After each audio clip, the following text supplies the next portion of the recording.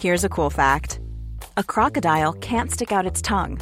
Another cool fact, you can get short-term health insurance for a month or just under a year in some states. United Healthcare short-term insurance plans are designed for people who are between jobs, coming off their parents' plan, or turning a side hustle into a full-time gig. Underwritten by Golden Rule Insurance Company, they offer flexible, budget-friendly coverage with access to a nationwide network of doctors and hospitals. Get more cool facts about United Healthcare short-term plans at uh1.com. Mom deserves the best, and there's no better place to shop for Mother's Day than Whole Foods Market. They're your destination for unbeatable savings, from premium gifts to show-stopping flowers and irresistible desserts. Start by saving 33% with Prime on all body care and candles. Then get a 15-stem bunch of tulips for just $9.99 each with Prime. Round out Mom's menu with festive rosé, irresistible berry chantilly cake, and more special treats. Come celebrate Mother's Day at Whole Foods Market.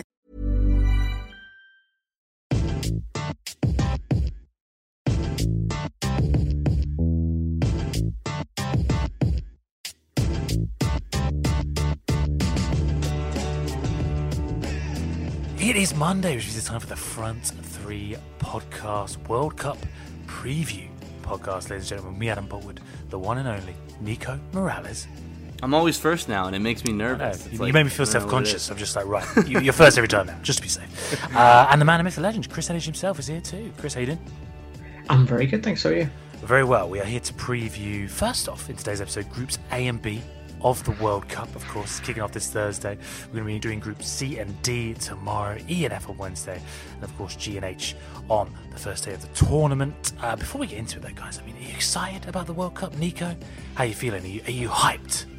I had my usual bout of cynicism, like, more football, like, it's going to be shit, and I'm writing stuff about how, like, international football isn't nearly as good in terms of the quality in comparison to club football, but I'm looking at it, I'm looking at the teams. I just looked up, the World Cup groups, so I have it up on the screen while we're going through them, and it's just cool, nations playing football against one another. For a trophy. It's pretty cool. That is what a World Cup is. What's your earliest sort of World Cup memory, out of interest? Earliest World Cup memory? I know, I think it kind of coincides with my earliest football memory, which is I watched Raúl at the Santiago Bernabeu with my grandmother, and I think it was for a friendly or a qualifier for the World Cup for Spain. And I had a Raúl jersey and everything, so I think that's why I support Spain, because my mother's sort of side of the family is obviously Spanish, and that's sort of my earliest memories with football is watching Raúl at Real Madrid Stadium. So I like that. We will come on to Spain very shortly. Before we do that, before we come to Group A as well, Chris, I mean, are you excited? Are you hyped for England's chances, for example? Yeah, partly because they're quite a likeable bunch as well. That sounds weird to be considered as a sort of influence on whether you're excited or not, but no, I like this group. They seem like a nice bunch of guys, and I think that probably means the excitement just edges itself up a little bit. I'm excited for the football. It is always a feast of football. I'm even excited for the opening fixture on Thursday, Russia versus Saudi Arabia. Not the most exciting game, I think it's fair to say, but let's preview Group A with the hosts, Russia in, of course, Chris, the lowest ranked team of all 32 in the tournament. They haven't actually advanced past the group stages of any tournament since 2008. Do you think it's ambitious to think they could even progress from the group with the likes of Egypt and Uruguay alongside them? How'd you rate their chances? Not well, if I'm very honest.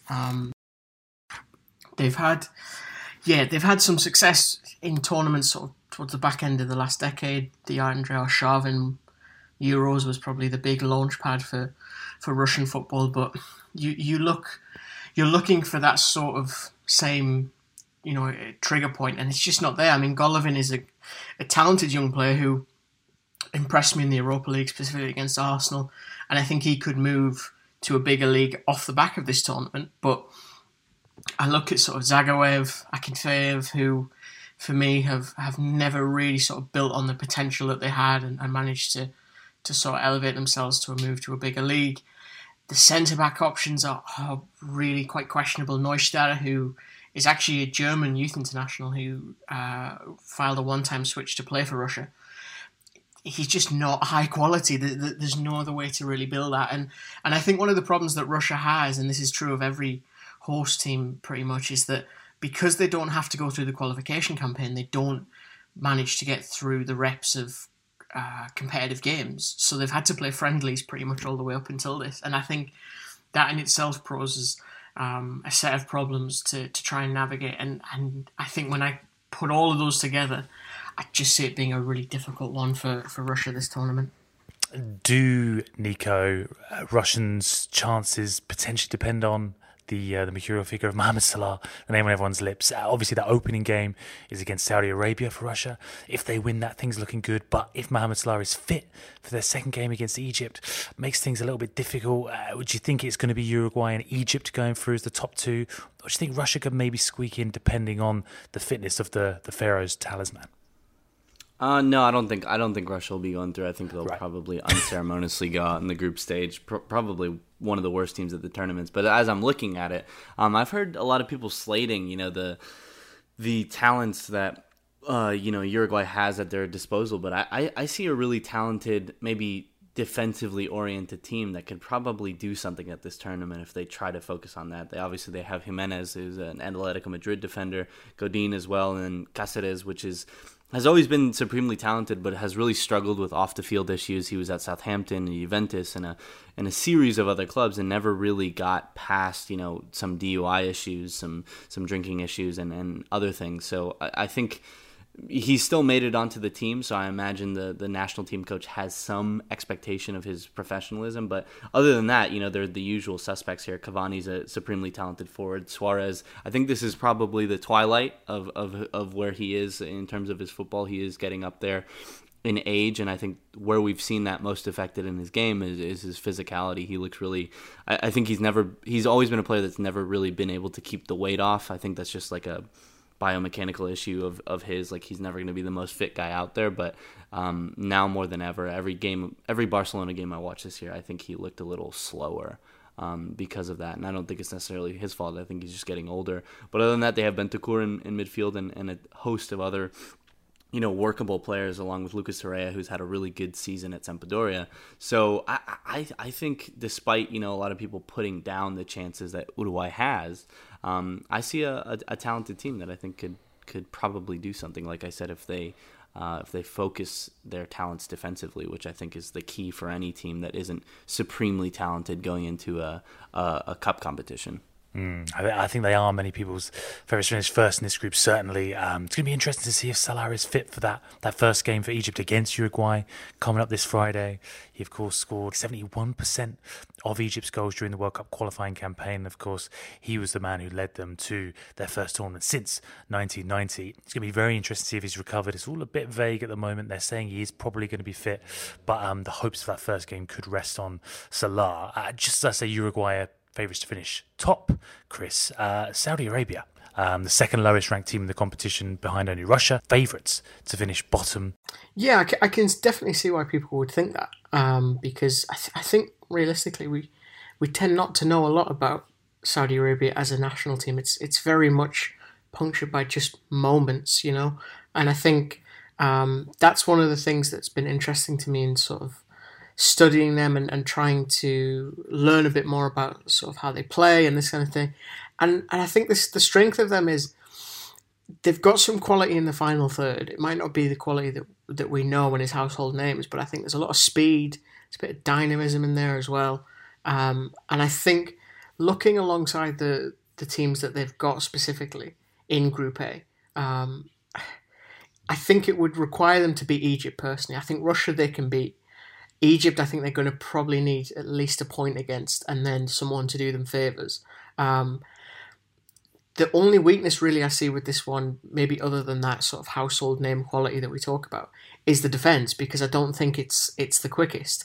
And I think that's the problem, is that you mix the lack of speed with the fact they don't play against quality, a lot of the Saudi Arabia players. It means that it's one that will have to almost get everything right. But at the same time, I think a theme of this tournament might be counter-attacking. And I look at the way that the team is set up with their coach, Juan Antonio Pizzi, who I don't think is averse to counter-attacking. Granted, I think that you can't overlook that quality thing. I'm keen not to sound too high in them, but I think there could certainly be a surprise in this group if Egypt don't click quickly. Give me your group prediction then, Chris, how it's going to finish. I'm going to go for the obvious. Uruguay, Egypt, Russia, then Saudi Arabia last. Are you following suit, or have you got a little surprise there? No, I think as optimistic as I may have billed them there, I look at the fact you've got El Neni in the middle. Even sort of Sam Mosey is fairly aggressive and athletic. And even without Salah, I think it's so easy to point to him and say, well, he's the one that makes them taking the final third. I would look at Trezeguet as well. 23-year-old who is with Anderlecht but has been on loan in Turkey this season, as someone that I think it was a friend of mine, Eric Krakau, who works at beIN, that was first kind of talking about how good he is and things. And when I looked him up and watched about 5-6 of his games, I thought, yeah, this guy does have something. Actually, he could be one of those breakout stars that gets himself a move to a better team. With that in mind, I would say Egypt second, I'll say Saudi Arabia third, and Russia bottom. Ooh, okay. Nico, what's your lineup there? Yeah, I'm going same as Chris. I think I just, despite the fact that Saudi Arabia obviously don't have any major stars, I think all of their players play in the Saudi Arabian League, and to a certain extent that is an indictment of their talent. I still think that they will be able to put something together given the quality of their coach. And Russia, I just, despite the fact that they have guys like Cheryshev and maybe a few other people that have played for some of the better sides in Europe, I still think Saudi Arabia will come into this tournament with something to prove. And while I don't necessarily see an upset, like I couldn't see them going through or anything like that, I don't think that they'll finish dead last, and I think they'll probably surprise some of us. I'll go Uruguay, Egypt, Saudi Arabia, and then Russia. That would be embarrassing for Russia, wouldn't it? I know South Africa were the first hosts of a World Cup to not get through to knockout stages when they finished third in their group in 2010. So if Russia did it by finishing last, God, that would be a tough pill to swallow, I think, for Russia. But guys, let us know your predictions on Twitter at @TheFrontThree for Group A. We'll move on now to Group B. Hiring for your small business? If you're not looking for professionals on LinkedIn, you're looking in the wrong place. That's like looking for your car keys in a fish tank. LinkedIn helps you hire professionals you can't find anywhere else, even those who aren't actively searching for a new job but might be open to the perfect role. In a given month, over 70% of LinkedIn users don't even visit other leading job sites. So start looking in the right place. With LinkedIn, you can hire professionals like a professional. Post your free job on linkedin.com/people today.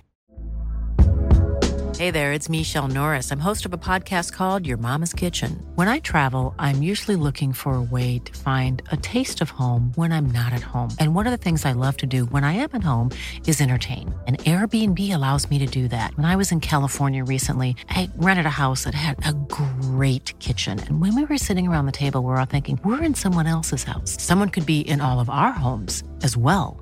If you have a home, but you're not always at home, you have an Airbnb. Your home might be worth more than you think. Find out how much at airbnb.com/host. Very interesting group. On paper, it feels obvious, Nico. Portugal, Spain. Then, of course, we've got Morocco and Iran. Feels like what's up for debate is just who's going through first, Portugal or Spain? I think for me, it's Spain. There was a really good feature in The Athletic. And I'm also doing some World Cup stuff over there as well if people want to check that out. But there was something on Spain where it talked about the transition from one golden generation to the next, and that's something that I've talked about a lot on this podcast. And it's, I think with Spain, with I really don't know how to pronounce his last name, but the Spanish national team's head coach, he's mixing what has always been Spain's style, or at least what has iconically been their style for the past couple of years, this heavy possession dominant style, which can have its detriments to your players. If you have that level of expectation, especially at an international tournament where many teams know the value of simply sitting deep and playing on the counterattack, then that can give players not give the players the ability to succeed, because they have to live up to this immense style, and it's sometimes difficult to perpetuate a more complex style of football at a tournament like this. But I think Spain have the right combination of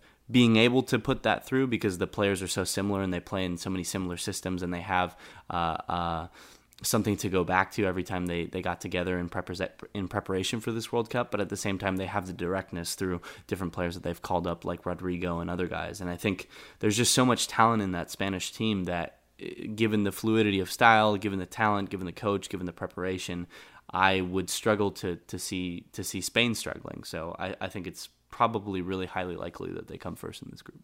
Would you agree with that, Chris? It feels like an interesting tournament for Spain in that, of course, it feels like they're flying under the radar somewhat. Of course, they set the world alight between, 2008, 2012, when they won all those tournaments consecutively. But this year feels like, the favourites of Brazil, France, Germany, Spain maybe just behind those three in contention for the trophy. They are, but they shouldn't be. I think Lopetegui's done a really good job of sort of modernising the Spanish team. There's a lot of players that obviously missed out, and we could talk about them for a good while. But I think it's important to focus on the ones that are there. Yes, Andres Iniesta is, by his own words, I think close to being tapped out as a professional. But I think at the same time, this squad has so much sort of just talent, no other way to bill it. If you look at the likes of Isco in midfield, who I think will have a very good tournament. There's a chap at right back whose name escapes me, that came in the other night in place of Carvajal against Switzerland, that I thought had a really good game. And I think that's the thing, is that Lopetegui has made this team so much better and so much more modern in its approach. And because of that, I think that they're arguably set to have a bounce back tournament, if you will, because I don't think 2014 was a good one for them by any stretch. And in fairness, I think defending champions do tend to have a little bit of a drop-off, because it's impossible almost to match what you did 4 years ago. And I think they'll do really well. I think also, just to kind of elaborate on the tactical flexibility that I talked about before, they have, we've often associated Spain with maybe like a 4-3-3 sort of system with the fullbacks being a major part of that. I think they, at this tournament, given the fact that they have taken both Nacho Monreal and Nacho Fernandez, one for Arsenal and one for Real Madrid, to the tournament, they have the ability to not only play the 4-3-3 that I think they're very good at doing from a tactical perspective. They have all the players to sort of occupy the wide spaces and the central spaces and attack, both out wide and centrally. They have the ability to play sort of like a three-man defensive system and go forward with wing-back type players. So we kind of talk about teams maybe having a variety of different defensive tactics, but Spain, I think they've come with two different options in terms of possession, because they know that they will be expected to be that team. They'll be expected to have the ball, and they have more than one approach this time. It's not just the 4-3-3. It's not just the classic Spain overlapping fullback system. It's something else this time, and I think that's really important for their success. Talk to me about their striking options, Nico, because there's some controversy over Alvaro Morata, of course, being dropped, which Chris alluded to there. Diego Costa looks to be the main man for them in attack. Do you think that is potentially an area of weakness for them? Do you think Costa fits what this team are trying to do? No, I don't think he does. I think if that is the biggest potential weakness there, because there was a lot of analytics people that kind of looked at that and said, okay, Alvaro Morata clearly missed out on somewhat of an error by the coaching staff in not taking him, because he had what was a cold streak in terms of finishing towards the end of the season, but he ended up what was basically the same amount of sort of expected goals as Olivier Giroud, which was looked at as a miracle transfer. And I think he was getting in good positions, and to blame Morata entirely for the lack of offensive output at Chelsea is kind of a mistake from the sort of coaching selection there. So I think that if anything, that's probably the weakness. But I think the way that they combat that is by having so many midfielders that they can kind of go strikerless. And when you have Lucas Vazquez as a forward and Rodrigo and Iago Aspas, these guys that are more fluid than Costa, I think they have a myriad of options in terms of striking, and that's definitely obviously somewhere where Spain have struggled before. They haven't always had the best striker or one that can link up well with their midfield. Diego Costa doesn't fit into that, but I think if he does fill a void anywhere, it's if they have to break down a deeper defense, or if they have to be proficient on set pieces and they just need that little extra bit, he is obviously that physical unit that will allow them to break teams down in a literal sense. And so I think it just kind of backs up what I was saying, is that they just have a ton of different ways to break down pretty much any team. What about Portugal? Chris, their Iberian neighbours, of course, the reigning European champions, having won the Euros in 2016. Ronaldo, the main man, but they do have a talented squad around the Portuguese superstar, Chris. They definitely have some talent. I can't argue with that. I have slight concerns about the centre-backs. I know Ruben Diaz is very young, and Portugal fans will point to that. But I look at Pepe, I look at Bruno Alves, and Jose Font, all into sort of the mid-30s. That to me is a slight concern, and I appreciate again what you say as it relates to the Euros, that they did very much buck against expectation, and managed to win that competition, and showed, I would say, quite a lot of character in doing so, because they did it without Ronaldo on the field, and so often we look at him as the deciding factor. And I think the fact that Andre Silva's now managed to come in, and I know he hasn't had the greatest of seasons with Milan, and yet I think he is still a very good forward, and I think he could give them that focal point in the attack that sometimes they've struggled to sort of get out of Ronaldo, because he's not really a focal point type attacker for my money personally. I think he's better when he's served out wide in maybe a front three, great podcast, or something along those lines. So yeah, I think they've got a nice blend of some young attacking talent. I look at Bernardo Silva as a great example of that. But I'm slightly more concerned about what's going on at the back, specifically in the centre. It is a fair point, Nico, isn't it? But at the same time, I mean, how do you see that forward line working? Because how does this team get the best out of Cristiano Ronaldo? We've spoken, of course, about Real Madrid, about how they've managed that in recent seasons in order to maximise his efficiency. How do you put him alongside Andre Silva, who Chris mentions there, and Bernardo Silva, who, of course, missed 2016 for injury? It feels like he could be the creative hub of this team.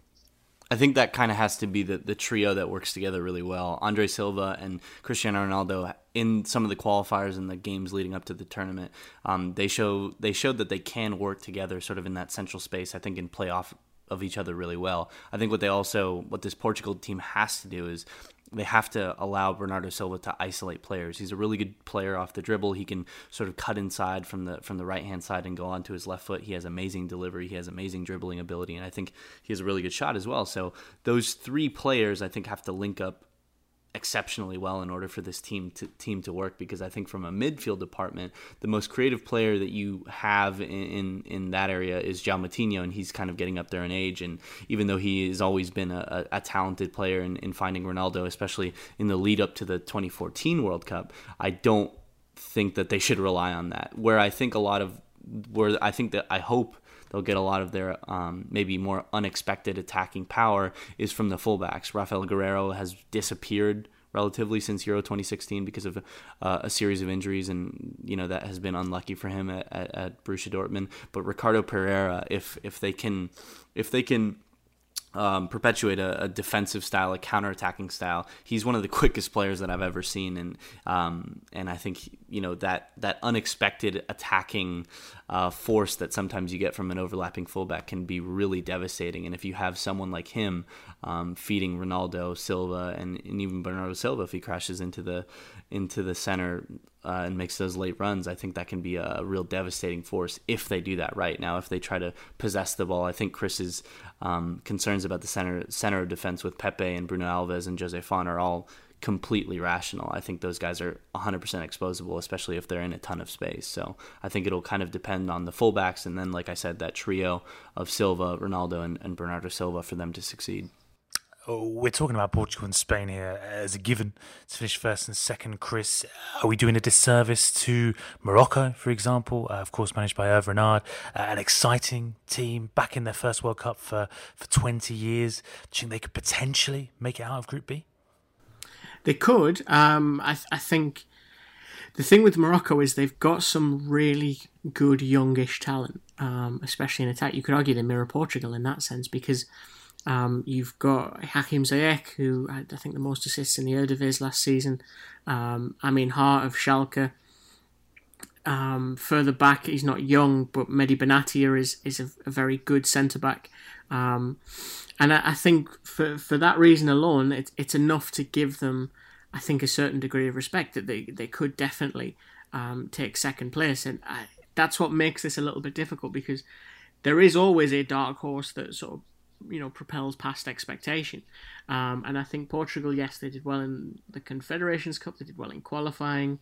But it's just very much how that back line takes to things. I would say that maybe the distribution of talent, while not as high for Morocco comparative to Portugal, I would say it's slightly better balanced. I would say that's the key difference. And look, the goalkeeper from Morocco, the goalkeeping situation, from Morocco is not great. I think there's a few different teams like that. Nigeria is one that springs to mind, where there's no real sort of definitive starter who you think that's a safe pair of hands. But I think they can potentially mitigate that sort of weakness with play elsewhere on the field and the quality that they've got. What about Iran, Chris, the fourth team in Group B, back-to-back World Cups for the first time in their history. Carlos Queiroz, of course, targeting the knockout stages, but again, hard to see them qualifying, hard to see them beyond Spain, Portugal, etc. Yeah, 2014 they were dour. I think that's the polite way to put it. They were not an exciting team to watch. To that end, I think they've gained a little bit more in the final third. I look at the chap Sardar Azmoun, who, hasn't had a great season domestically, but I think he's still a very good striker. Scored a lot of goals at Rostov.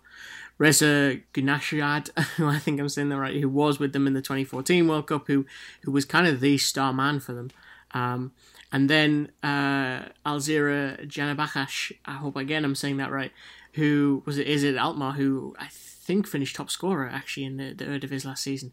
He's been tipped for moves elsewhere. I think between those three, there's at least some sort of semblance of some actual attacking talent in the final third for them now. Players like Samir Ghoddos is someone that I'm a little bit familiar with from having watched Ostersunds, and I think he's not a terrible player in midfield. The concern is that at centre-back they've got rid of Jalal Hosseini, who was quite an important part of the team. And I think really what you're likely to see from this team is quite a dour defensive approach to things that will look to keep the scores low. We'll try and maybe nick a 1-0 or 1-1 result, that kind of thing. And it won't be that entertaining. I think the game against Argentina in the 2014 World Cup was very much the best example of what it was like to watch Iran, and to be honest, it was not fun. And I don't see that changing drastically here. They've improved, but not markedly. Group prediction, Nico? What are we saying? At the risk of jinxing them, I'd probably say Spain finish first, Portugal second. I'm going to go Iran and then Morocco. I think despite Morocco's relative talent, I could see them being one of those teams that can't put it together in sort of a cogent style because of the personalities of some of their players. So I think I'll go with Morocco at the bottom. Okay. Chris, what are you saying? I'm going to say Spain top, Morocco second, Portugal third, and Iran fourth. Wow. Okay, Portugal third. Yeah.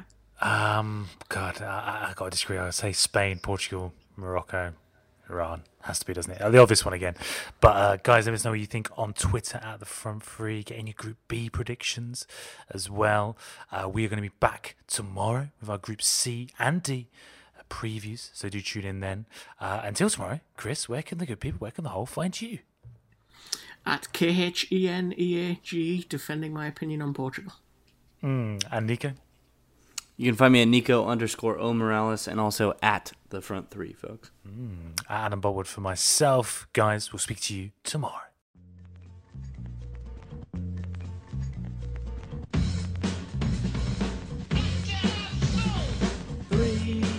That's a magic number. Yes, it is. It's the magic number. Somewhere in this hip-hop soul community was born 3 mixed up in me, and that's the magic number. What does it all mean? Mom deserves the best, and there's no better place to shop for Mother's Day than Whole Foods Market. They're your destination for unbeatable savings, from premium gifts to show-stopping flowers and irresistible desserts. Start by saving 33% with Prime on all body care and candles. Then get a 15-stem bunch of tulips for just $9.99 each with Prime. Round out Mom's menu with festive rosé, irresistible berry chantilly cake, and more special treats. Come celebrate Mother's Day at Whole Foods Market.